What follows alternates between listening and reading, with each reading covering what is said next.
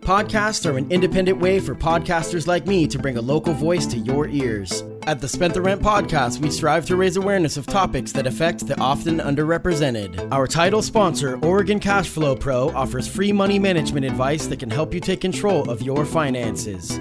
At OregonCashflowPro.com, you will find videos to guide you towards your goal of financial freedom.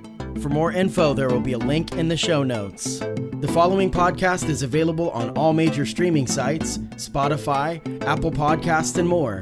You can now listen to all previous episodes, donate to the podcast, and buy shirts directly from the Spent the Rent podcast at our newly designed official website, strpod.com.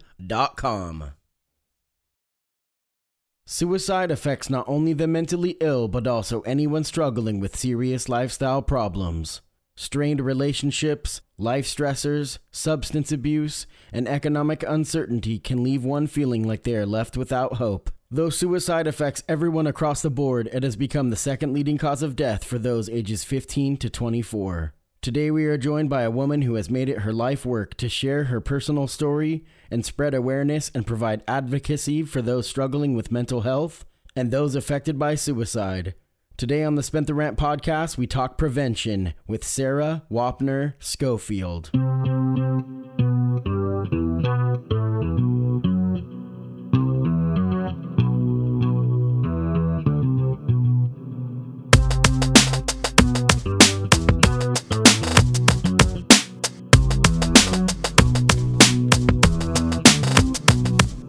Welcome to the Spent the Rent podcast. I am your host, Self-Esteem Boat Willie. My guest today is Sarah Wapner Schofield. Sarah, I want to thank you for coming. Absolutely. Thank you so much for having me. So I was talking to Blair, I think it was episode 14, Blair Conrad. We talked about her personal story of her bout with drug addiction and homelessness. And I asked her if she had any friends that she thought that would be good interview guests. And she's like, oh my gosh, you need to talk to my friend Sarah. So I just went for it and I said, okay. Then we talked for a couple months. I really wanted to do the suicide episode during the winter because of obvious reasons. Suicide is high when seasonal depression and all that stuff in the holidays. And I think economic is a big part. We're going to get into all of this.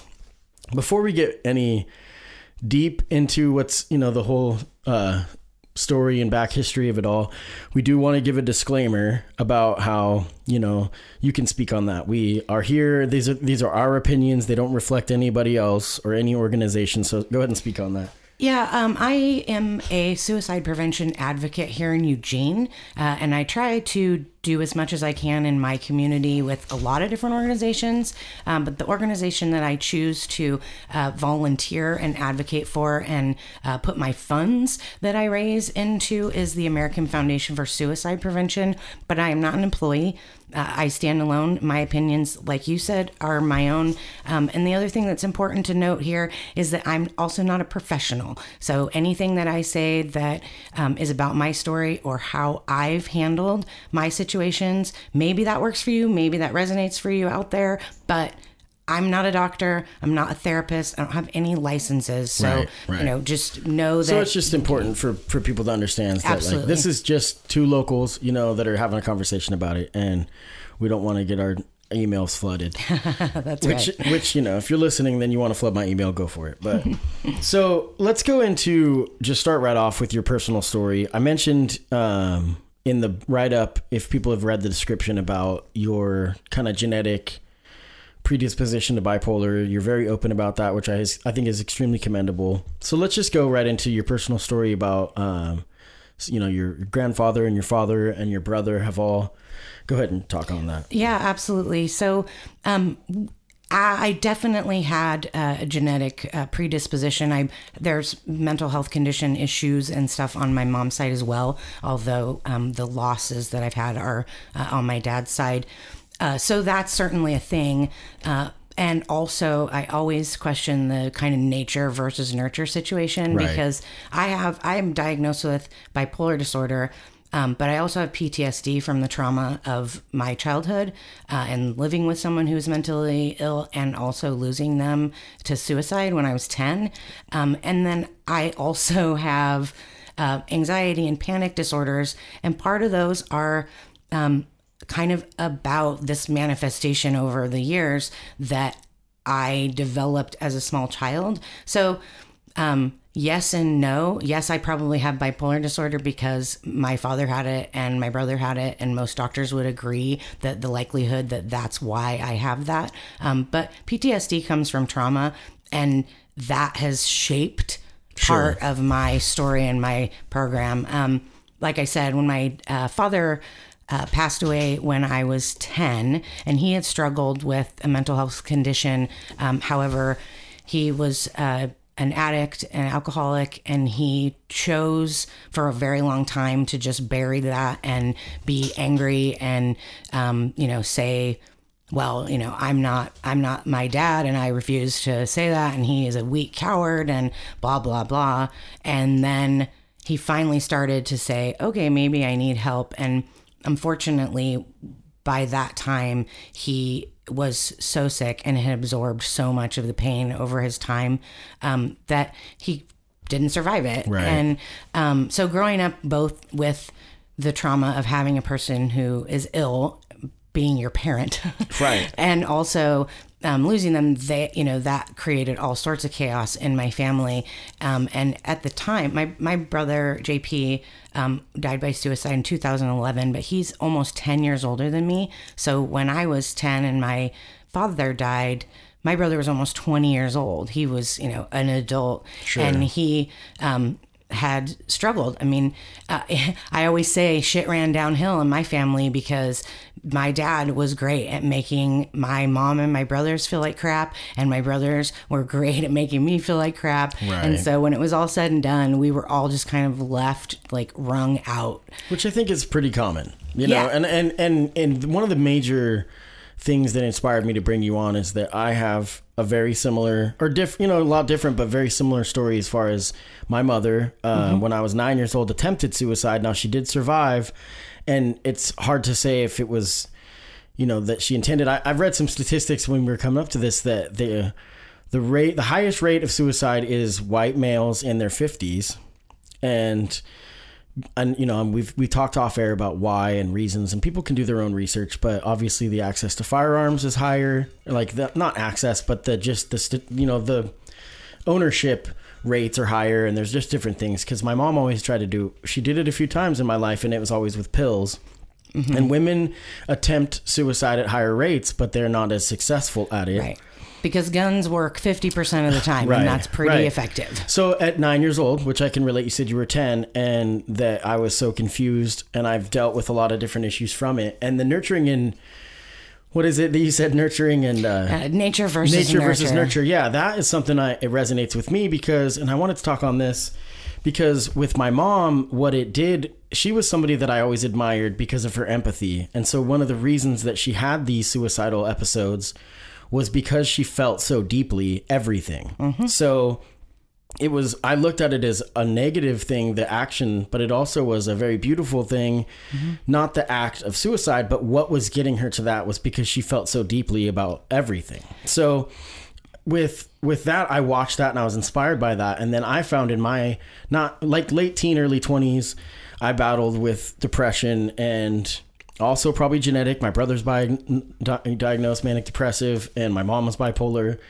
and my dad is undiagnosed, but we'll not even get into that. But so it makes this thing where I found that the best way to act out and get people to, to pay attention was by making these outlandish claims. And I had made stupid attempts, but I never had any intention on following through. Mm-hmm. And I want to talk about that learned behavior, that it's something that there's a stigma, that there's a call for help, or sometimes people say, oh, they just want attention. Well, yeah, duh, let's give it to them. Absolutely. So I'd like you to speak on that if you could. Well, we know this about people who are suffering with mental health conditions of all kinds or addictions, and that is this idea that we have, exactly what you said, that they need to be pushed out of society, isolated, is like, we know now that is the opposite, that people who are in those kinds of situations need to be brought into their community. Right. They need to be connected with people. They need to be given help. And one thing that you said was with your mom, the feeling so much you always looked at as a positive, even though that was what also side kind of effects, for destroyed sure. her. And for me, that's a big piece of the way that I manage my recovery, which is continuously trying, like even my psychiatrist is like, stop calling it a problem. Right. Like you got a lot of things. I'm really creative. I'm really passionate. Like when I'm good, I'm super successful as a human. All of those things also are part of my bipolar disorder.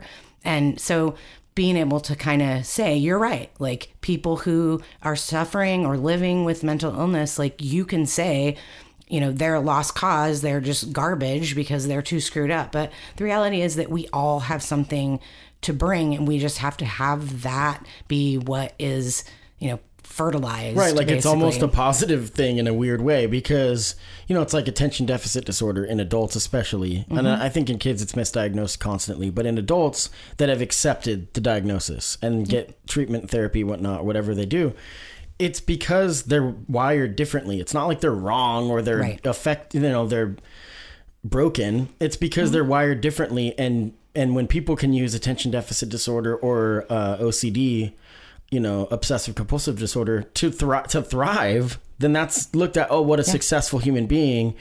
But yet if they're banging their head against the wall, then people are like, oh my God, they're broken, you know? Yeah. And, you know, for me, and it's as far as bipolar disorder is concerned and some other mental health conditions, a lot of that starts to present when you're, you know, late teens, early 20s. So you're maybe not really understanding what's going on and you're, you know, feeling really overwhelmed. And I think for me, having to accept that this is what it is. And it took me a really long time. I didn't understand, even growing up in a household with somebody who had a mental illness, when I started having these experiences, I did the same thing. I internalized it. You're stupid. You're a bad person. And this was a big one. Your boyfriend is making you sick because he's a jerk. Sure. And that was like this dysfunction and what was going on caused me to think like, oh, well, I'm just a loser. So for me, trying to accept that I have something that is not me, like I'm not bipolar, I have bipolar disorder. It's separate. It isn't something that I failed in life. And you're right. When people are successful, I've had people say to me that went to high school with me, like, I cannot believe that you are dealing with this, because when I was in high school, like, I thought I was going to be the president of the United States. Like, right. I was a straight A student. I was an athlete. I did all the things. No. Right. No. I hear it's really hard. No, and I think it's tough because I think accountability as well is important. So by, you were saying, shifting blame or whatever it is to different things, that's not necessarily, I'm paraphrasing and that's not what you were saying, but like, that's not always the end of it. So like, when you deal with depression and you're like, oh, it's my partner, whoever I'm with, that's causing me to feel more pain, that may or may not be true. But at the same time, we, at the end of the day, have to answer to ourselves. Absolutely. So there's this weird accountability issue that sometimes with, I can relate to bipolar. I've never been diagnosed, because I think that when you create a different persona to escape from your reality because you've had trauma as a child, and, you know, I don't want to speak too much on my brothers because him and I are not close, for one. But it was a big part of our childhood core with my mom, my brother, and I, because he was kind of the hard-nosed person in the bunch. Mm-hmm. And it was the manic depressive thing was something that was talked about very openly. And you know, it was looked at as like, we're going to have to work around this.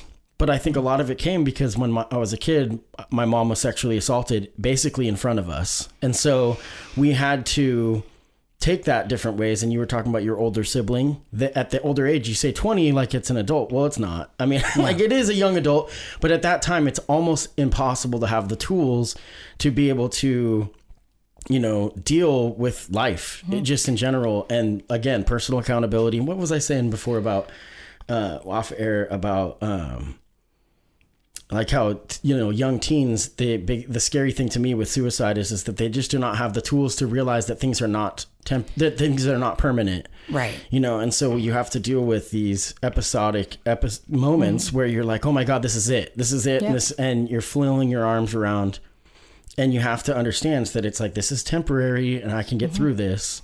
Yeah. You And know? for me, I live in kind of both sides of this. So there's really two ways that I see that. So for somebody like me who is dealing with chronic suicidal ideation, I mean, I started when I was 10 years old telling people if I live to be 40 years old, I'll be lucky because I'm probably going to kill myself. So this is something that's been a long time. Well, now here I am, I'm 40. Right. So looking forward, this experience looks different for me because I had, when I was 18, an answer because there were people around. My brother, my family said, we know that you need help. You need to go to the doctor. Let us point you in that direction. And I was lucky, but going through, like, none of those people fixed it for me. None of those people made it possible for me to live. The choice. Like, Right. I had to, and I was an attempt survivor. I ended up in the hospital. The reason that I did it was because I was being judged by my coworkers for being a sick person. And I felt completely unable to control that. And so for people who have chronic illnesses, whether that be physical that makes them feel hopeless or that be mental, we're the people who need to really like take responsibility and find those things. And if you know somebody who's in that situation, like, help them empower themselves to Right. figure out how to do it, because there's not going to be a cure.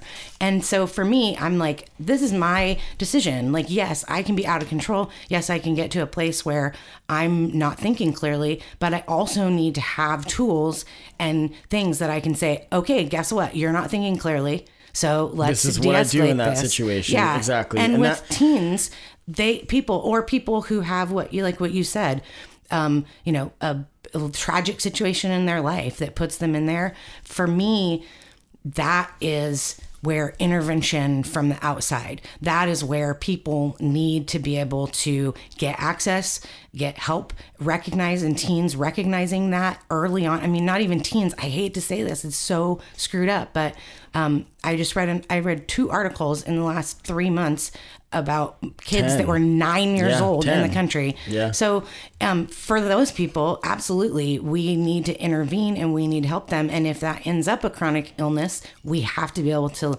teach them and allow them to participate. But a lot of times, it's what you said.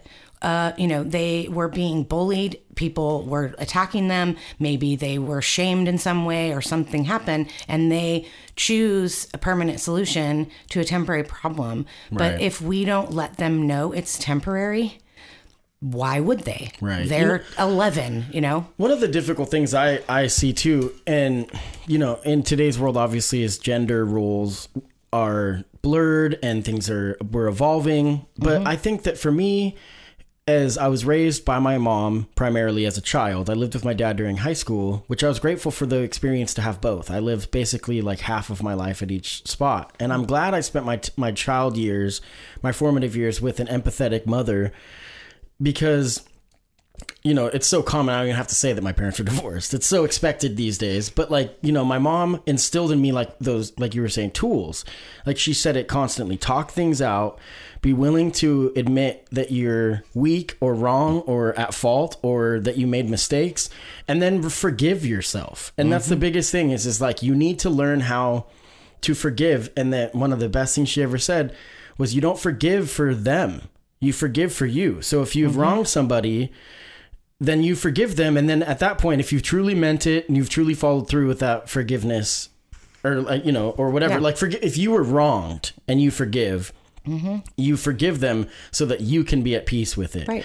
And she just instilled these tools in me. And I worry because I think both gender, male and female, I know that I'm going to get emails, but all genders have different ways of dealing with it and different ways that have predispositions and different, obstacles to face. And as a young man, I can honestly say that I'm grateful, because you telling your story about how your dad would put down your mom and then your brother did the same thing, kind of similar to you. And I dealt with my brother as well. So there's different dynamics and whatnot, being an overpowering bully, essentially. And realistically, it's because he himself was hurting more than any of us. And you can never compete and compare when it comes to pain, because we all have our own, and we should all have more of a group mentality when it comes to that it's acceptable for each one of us individually to need help from each other and guidance. And there's times when we need to accept that we're not putting our best foot forward. So I just think it's important for me to touch on that fact. That I was lucky because my mom instilled that. And then, a year before she did pass, my mom died in 2012. And from what I wanted to get into this, that she did the autopsy. We didn't do an autopsy because they had told me right over, they're like, well, there's no signs of, she had attempted a year before that because she had post-traumatic stress. So she had episode where she essentially felt like she was being raped again. And it sucked because I had to talk to her doctor the year before she died. And I had to ask them, is there any sign of this? And my mom was a lesbian. So there was no sign of intercourse, there was no penetration. They're like, no, I had to call my mom a liar essentially. And I was conflicted because it was so real to her. And I just, at that point it was like a role reversal where I said, Mom, I cannot have you do this to me. You're doing this to me. That it was 2 days before my birthday in 2011 that she had talked about, how much, and it's so difficult because I just at that moment, I just said I had to release her. So I had one more year before she died, and I always called it borrowed time, which I kind of relate that borrowed time to someone that had a loved one that has cancer, because when that is the inevitable outcome, her dying young at 54 years old, I knew was going to come. So I was able to prepare myself, which I'm grateful for. And it sounds crazy, but those tools are what she instilled in me. So she almost prepared me for it. And I was grateful for that. I feel for what you're saying about a situation where this person's hard-nosed. They're not going to face it. And so you have to learn not by example, but and in her case too, that she couldn't control her example. So what you said about your birthday, my father took his life 10 days before my 10th birthday, and my brother took his life 2 days after my birthday. So if that doesn't say I'm not thinking about the people I love, I'm not really sure what does. So that is something that has always been a struggle, but it also just is, as an adult, I can see how clearly this is something that you get into that desperation.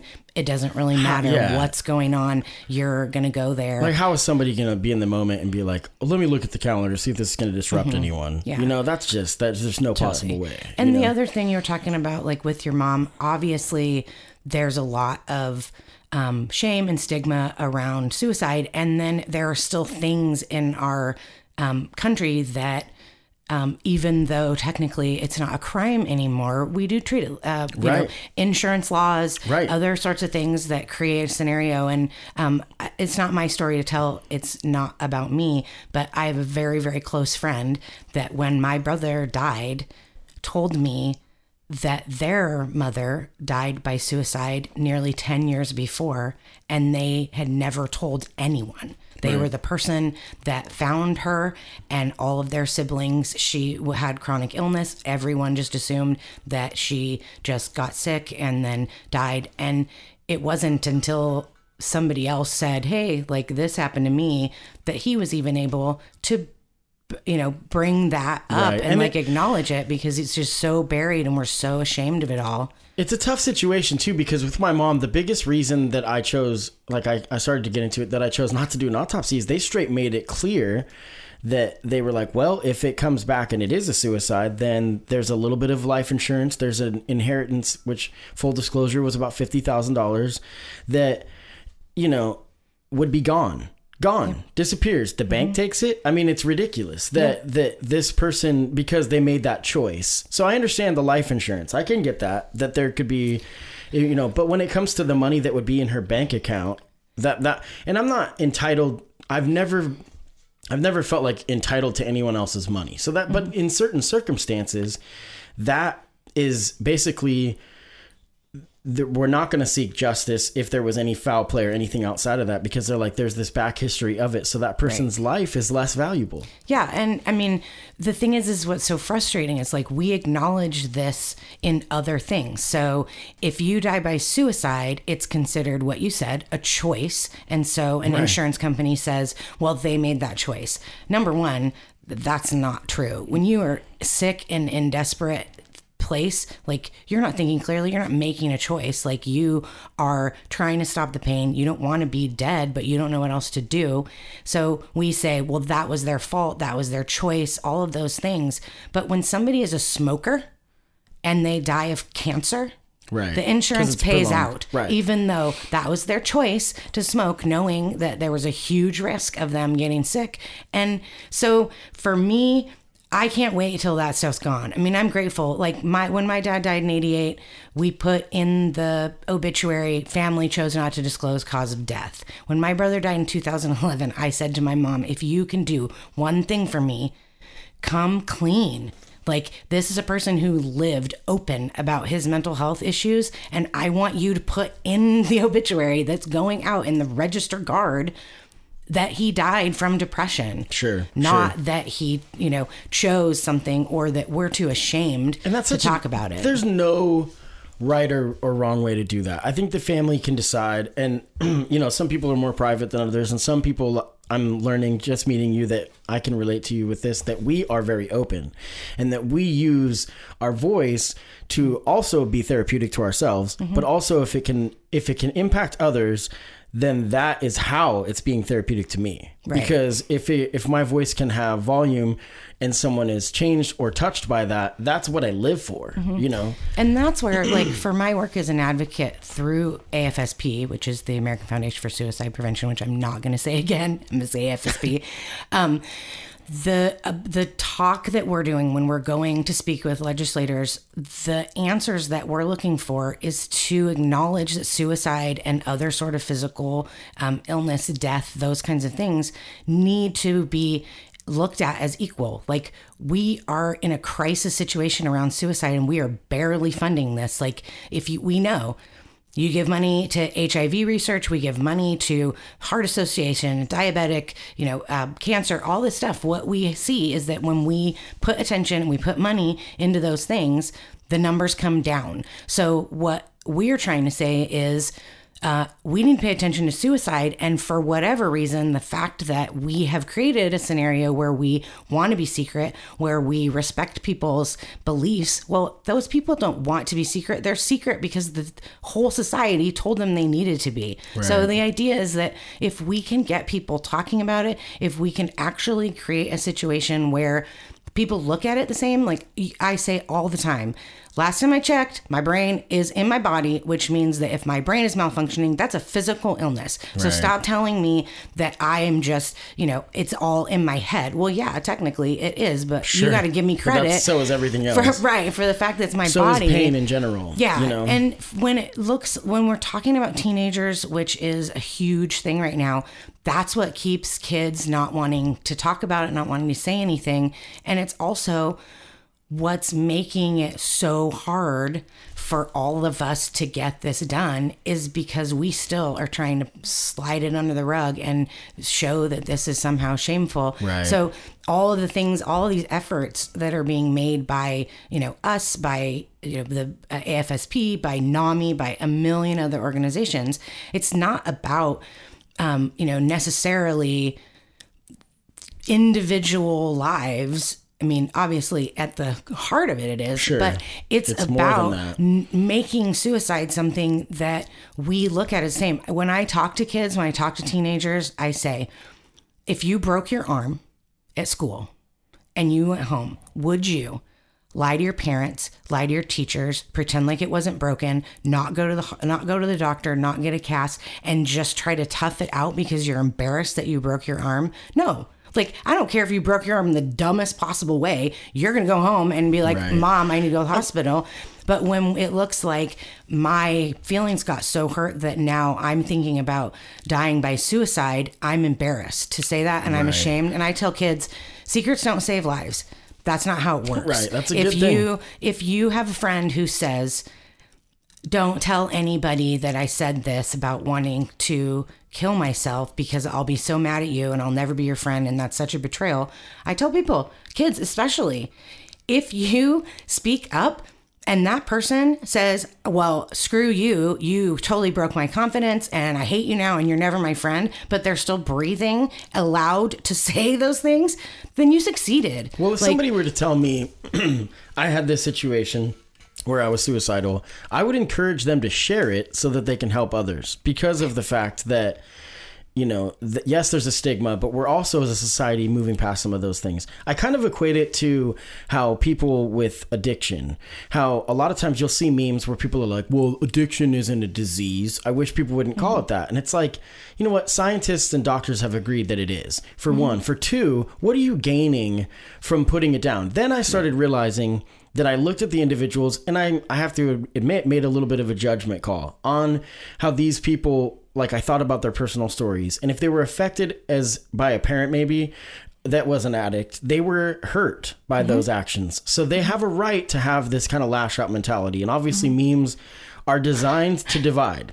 So when you look at it, you have to think about intent. You have to think about where it's coming from, and not because, like, as I've battled with alcoholism and almost, you know, up on 3 years sober now, which is great. But it really bugged me when I would see those things, because yeah, I didn't personally go through rehab or I didn't go to meetings. I just had willpower and my immediate support system. But that being said, like, was it a disease? Absolutely. I had to constantly combat it with different tools and different type of, maybe not medication, but therapy. And in the ways that I did it on my own. So I didn't get Western medicine. I didn't get Eastern medicine. But I still know that it was in my heart of hearts that it was, and it's something I still battle with. What I say about mental illness and addiction is that it is not a lot of illnesses that are chronic present with behavioral issues. Right. So when you have somebody who has cancer and they are very sick, you might not see the physical part of that, if they are being sick, if they're at home in bed. But we don't judge people based on that kind of stuff. But when you see that guy on the street corner that's drunk and talking to himself, it's a byproduct of mental health. Yeah, exactly. And it's totally something that we look at and we're like, oh, you know, and I think that's where we get the idea that these things are separate. But I don't personally believe that any sort of mental health condition, including addiction, aren't diseases or illnesses or whatever, because let's be honest, like, I know a lot of people who are addicts and recovering addicts. My husband's a recovering addict. Nobody chooses to piss themselves and vomit in front of their friends. Like, that's a trouble. And that's not like, we're having so much fun. Like, at a certain point, you have to admit, whether they recognize it or not, that they're out of control because of something that's malfunctioning, not because it's really fun. No, and because it's an escape. And I mean, it's people that, you know, maybe have not had the experience of recreational drug use or whatever it is, that they don't understand that it is, a lot of times it's an escape. It's because they want to relieve the pain that they feel inside. Yep. And then regardless. Is it fun? Yeah, it is fun in a minute. You know, and it stops being fun. And that's why when you're chasing the dragon, essentially, that it's not fun. It's misery. There was 5 years of my life that I continued to drink, even though I hated it. And I would have fun for like an hour of the night when I would, you know, basically the rest of the time I was living with self-doubt. And that's what made me change. And I use this story because I think it has the suicidal tendencies were wrapped up inside of that mental health issue, because what made me change is a desire and a will to take back my willpower. And I feel the same way, where I was acting out while drinking.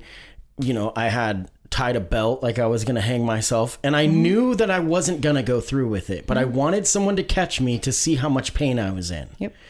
And you know, the next day when people brought it up, I was like embarrassed and I didn't want people to talk to me about it. But I just was like, what I learned in that moment, and why I don't want to say never, no, I'll never do it again. But what I learned and why I have the tools today is what I did, instead of being like, don't talk about whatever, like downplaying it, I just thanked them for caring. Yeah. And I thanked them for being there. And I said, you know, I understand that this is hurting you and I apologize.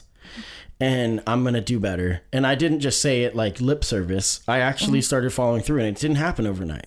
Oh, no. You know, and it's a day by day thing. It's like, I will always be somebody that struggles with mental health. Always. From day one till the day I die.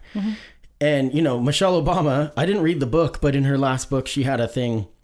I read an excerpt about imposter syndrome, and it's something that it resonated with me so much. The minute I heard it, I had never heard of that before. No matter how successful you are, no matter how respected you are, you constantly live with this "I'm not good enough" mentality. And I relate with that so much that it was great. And because of that, I went to Costco and I grabbed a stack of Michelle Obama's books. And if someone was wearing a camouflage hat, I put the book into their cart. Nice. No, but I did that actually. But no, I just think that was so inspiring. Takeaway: if you don't like Michelle Obama, fine. But that's a great message that it's okay, no matter what level you're at, that it's okay to be flawed. Yeah. And, you know, honestly, like, I would say that I have imposter syndrome because I spend a lot of time, and have for a long time, kind of living between these two worlds. I was very successful in the financial world as a banker when I was young. Ultimately, I was fired from my job because I had anxiety so bad that I couldn't go to work for 2 months. So you start recognizing, like, oh, I guess people are going to figure this out. And then, you know, I went to college. I struggled through that. But what people saw was a girl on stage looking great, singing great, looking like she's feeling great. And then I'm going into the bathroom to have a panic attack after every class that I have, but nobody knows that.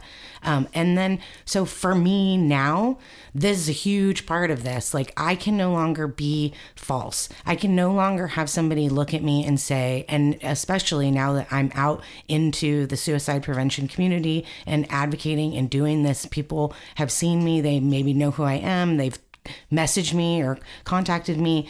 And what I want all of those people to know is, like, I'm working through this, which means a lot of the time, if you don't get a message back from me, it's not because I'm, you know, at the spa or on vacation. It's because I'm in bed, or I haven't slept in so long that I can't even form a sentence. So this is, and I know we've talked about it, and I just am trying to kind of, like, right now shift that, because I have made myself sick by doing exactly that. None of these people know who I am. If they did, they'd know I was a garbage person and that I don't deserve any of this.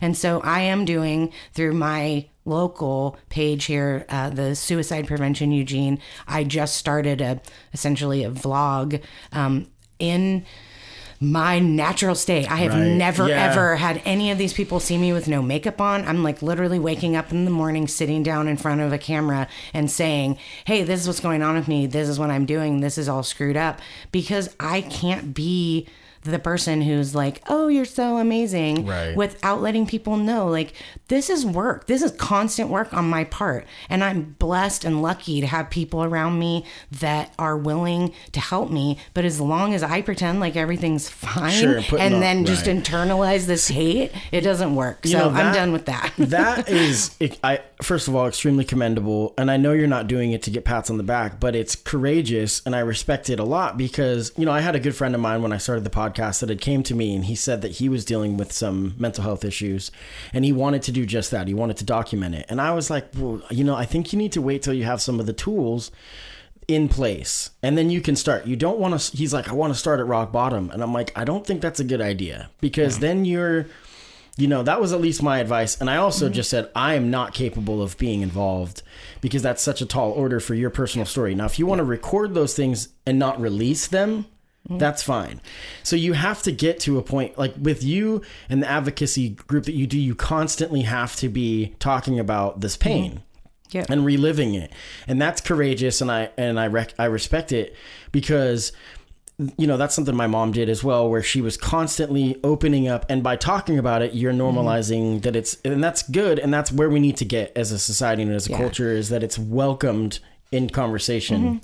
I started this journey with a therapist. His name's John Garlinghouse, and he passed away recently, which was very difficult for me. But, and he was the person who gave me a lot of these tools. He's the person who said, like, if you want to be successful and you want to stop this in your family, then you just have to say, this is done now. And so I've been talking about my story for a long time. I've been doing all these things. But as I said, my father and my brother both died around their 40s. My dad was 39, my brother's 42, my grandfather was 47. So I just turned 40, and that becomes this is a ticking time bomb. And as long as I let myself go there, I'm out of time. If you think of it that way, and you get to choose. You know, totally. So recently I've had some setbacks in my care as far as I'm looking for something to kind of get me through a little bit better. Like, is there a way to make this better? Or am I just like as good as it gets here? And some of those things fell through, and I found myself spiraling into the most negative space of like, there's nothing that can happen that's going to help me. Like, I'm just going to die. And also, I stopped using all of those things that I knew and all those tools. And so what I'm doing on that page every morning when I get up is I'm basically like doing a lesson for each of the things that I have learned that I need to remember that I can do. And I thought, we can talk a little about part of what has like kicked me in the butt and forced me to like set a goal. But I have a goal. I'm going to go to an overnight walk for AFSP, the Out of the Darkness walk that's in San Francisco. It's overnight. It's 18 miles. So I made that commitment and said, I'm going to do it. And ultimately, I need to use these tools, so I need to remind myself. So every day on that page, I'm talking about something that I have used to help me and might help other people. And when I sat down, I thought, oh gosh, it's like 3 months. Like, how am I going to do it every day? How would I ever possibly like think of things to say? And I spent about 20 minutes and I have 43 topics that I can talk on.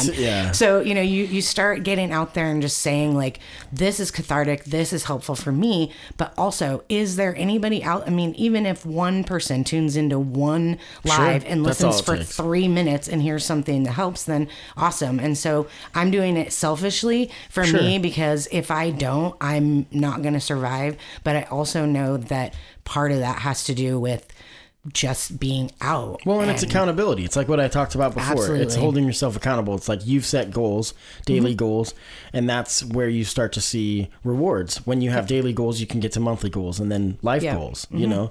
So we were going to talk about 13 Reasons Why briefly. We don't have a ton of time, but I want to talk about some of the tools. I mean, what I'll just say, the debate's already been had on the show 13 Reasons Why, Netflix show, and people may or may not be familiar, but essentially, in my opinion, without a conversation, if teenagers watch the show without a conversation with their parents, they're watching a show glorifying suicide and using it as vengefulness towards the people that live with the loss. Yeah. And because it's about a girl who writes 13 tapes, records 13 cassette tapes to 13 different individuals about how they're the reason that she did it. Right.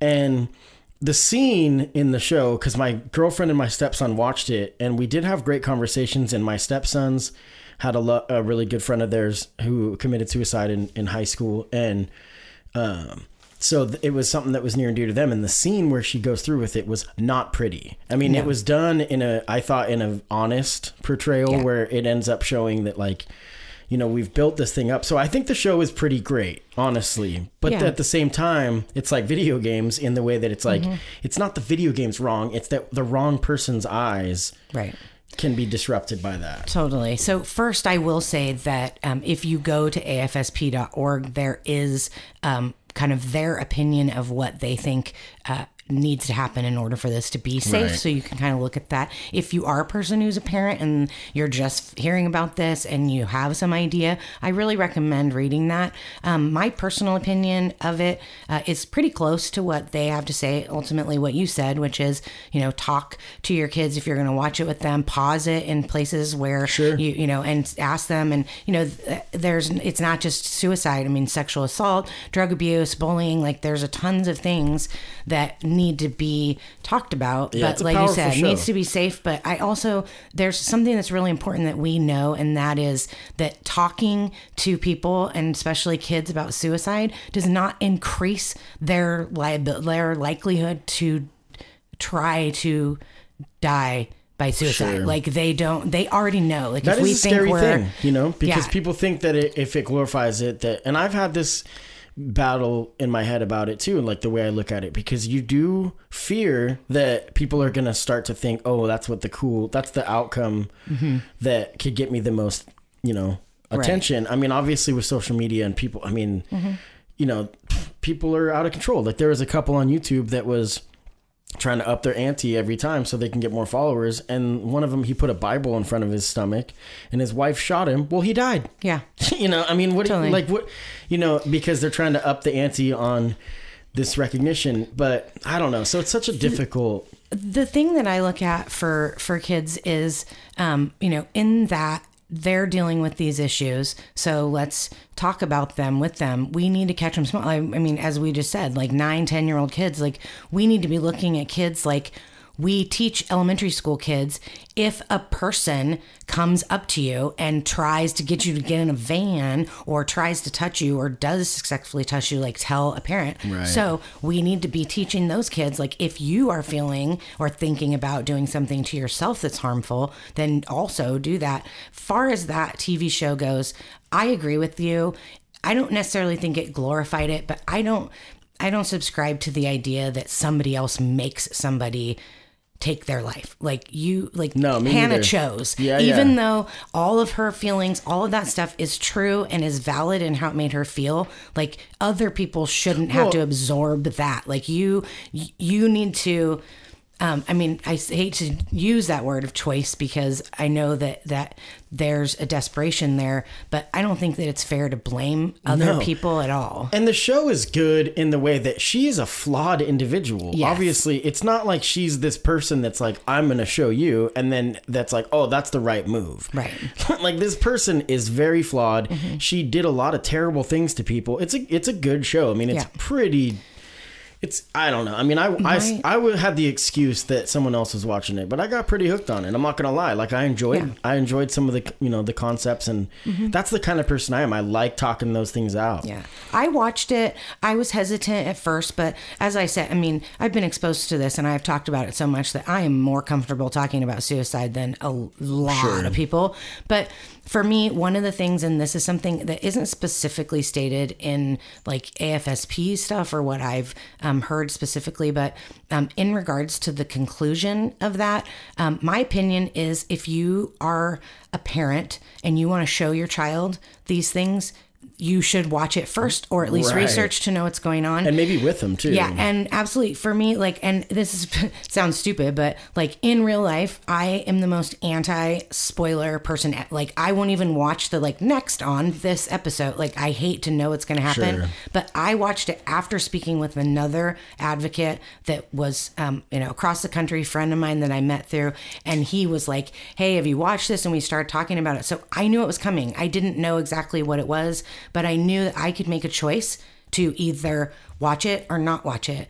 And I think for me, I didn't have a problem with that, but having the knowledge that that's coming, I think that's a good point. I think it's really like stunning, and I think people deserve to have the option. Like when I'm watching a horror, gory movie, I have the right to, if I see this is coming, like look away or not want to participate in that. So maybe that means you watch the whole show and then you stop it and you say, okay, like this is what happened now. Or maybe your kid says, I'm okay with that. Like I want to talk about it. And I think it's really personal. So like, let's not, throw the whole thing out because it's somehow, just glorifying or making it look good. Like the reality is it was pretty accurate, and the actual act. I mean, knowing that it's coming helps a lot. The stuff around it is pretty outlandish. I mean, it's a TV show, but don't forget that it's a scripted drama, right? But obviously, the person that wrote it had a history or whatnot with that in their world. But I don't know. I mean, it's something that I wanted to talk to you about because I think it's important. We don't have a ton of time. We didn't really get into prevention. So I think the best thing, the website, I think that people can go. We really talked more about symptoms and with suicide and the world around it. Yeah. And it's funny because I initially had intended on talking about prevention, and that's the thing that, I mean, I know it's not a quick thing, but what is it that means? Like, what is it what is the biggest tool that people use for prevention? So what AFSP is doing is research, and what research needs is money. And what we know about our system in our country is that we need money for everything. And if we want to make a change, we need a lot of it. Right. And so we go, including myself, I, go to Washington, D.C. I've advocated with, federal legislators. We're going on Tuesday to Salem to do here in local Oregon legislators. And what we do is we say, hey, if you voted to help support vets, if you voted to help support, science research against, if you have helped to support the suicide hotline, like that's awesome. Thank you. But we also need like $150 million more dollars. Right. And so there's a certain part of this that's just like systemic. We raise money. That overnight walk that I'm going to raises money. The walk we have locally here in the fall, the Out of the Darkness community walk, helps to raise money and bring awareness to it. But I think when it comes down to it, what we really need is to change the laws and change people's opinions. And the only way that we do that is by putting money in and saying, okay, machine, like, okay, political system, like, do your thing. Right. And make it so. Right. So the website is, what is it? The website for the American Foundation for Suicide Prevention is just afsp.org. There's tons of stuff about what we do. And for everyone across the board, for people that are struggling, right? Yes. It's for people that have dealt with the loss. Yes. For people that want to, so all of that. And so if you are a person out there that's saying like, hey, I want to get involved, but like, I'm not going to be this lady who is like traveling to DC about it. Sure. There is a link on that website that says take action, and you can become an advocate. And through the advocate program, all you're doing basically is forwarding emails that AFSP creates and writes for you and puts in the email of your legislator. And what it does is, okay, hey, Peter DeFazio, like this is coming up. And instead of him getting 50 emails saying, hey, can you vote for this? If he gets 5,000 emails, then that really makes an impact. So I recommend and get like, if you're going to, as how I started, if you're going to get involved with like the easiest possible way to make an impact, become a field advocate for AFSP. Right. So, well, we're going to end this with a song. And so you are in a band. I am. And you are the singer. And so I like to end the show with local music. I usually use stuff I've written, but I'm running out because I've only made like 50 or 60 songs. So I asked you and you were like, well, you're in luck because here's me singing. And tell us a little bit about the song. So this is your group. It's Wapner County. That's right. And when this song was written, my brother was in our band. We went by the Wapner County Country All-Stars, and when he passed, the rest of us kind of stayed together and changed this. But this song he actually wrote after one of his close friends died by suicide. He obviously suffered with suicidal ideation. He knew other people, including me. So the song is called Everyone Like Me, and the idea behind it is like, there's a lot of people out there suffering, and we're really all having the same experience. We just don't know. And so we feel really isolated by that. And so he felt like he worked really hard at trying to get better, and it was very difficult. And so the line that, and actually I have it tattooed on my leg after he died, is everyone like me, exhausting possibilities. People who are out there who are trying to find a way to be better and are still struggling. And so for me, this song reminds me of both, this is something that you can lose if you don't stay focused on, and if you don't continue.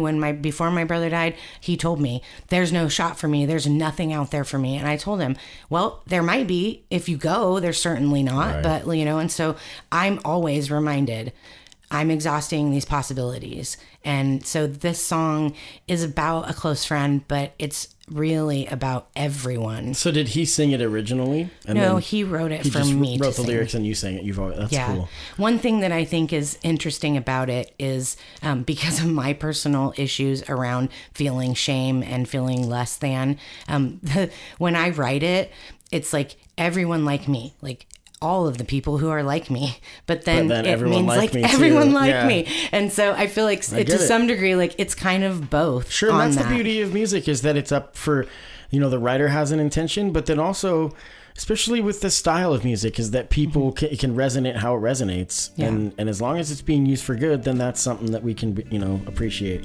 Well, Sarah, it's been a pleasure meeting you. This has been really fun. I wish I had more time. So we'll just have to have you back, you know, Yeah, and we'll do for it again. So we're going to end. This is Wapner County with Everyone Like Me. Thank you so much. Sun's here.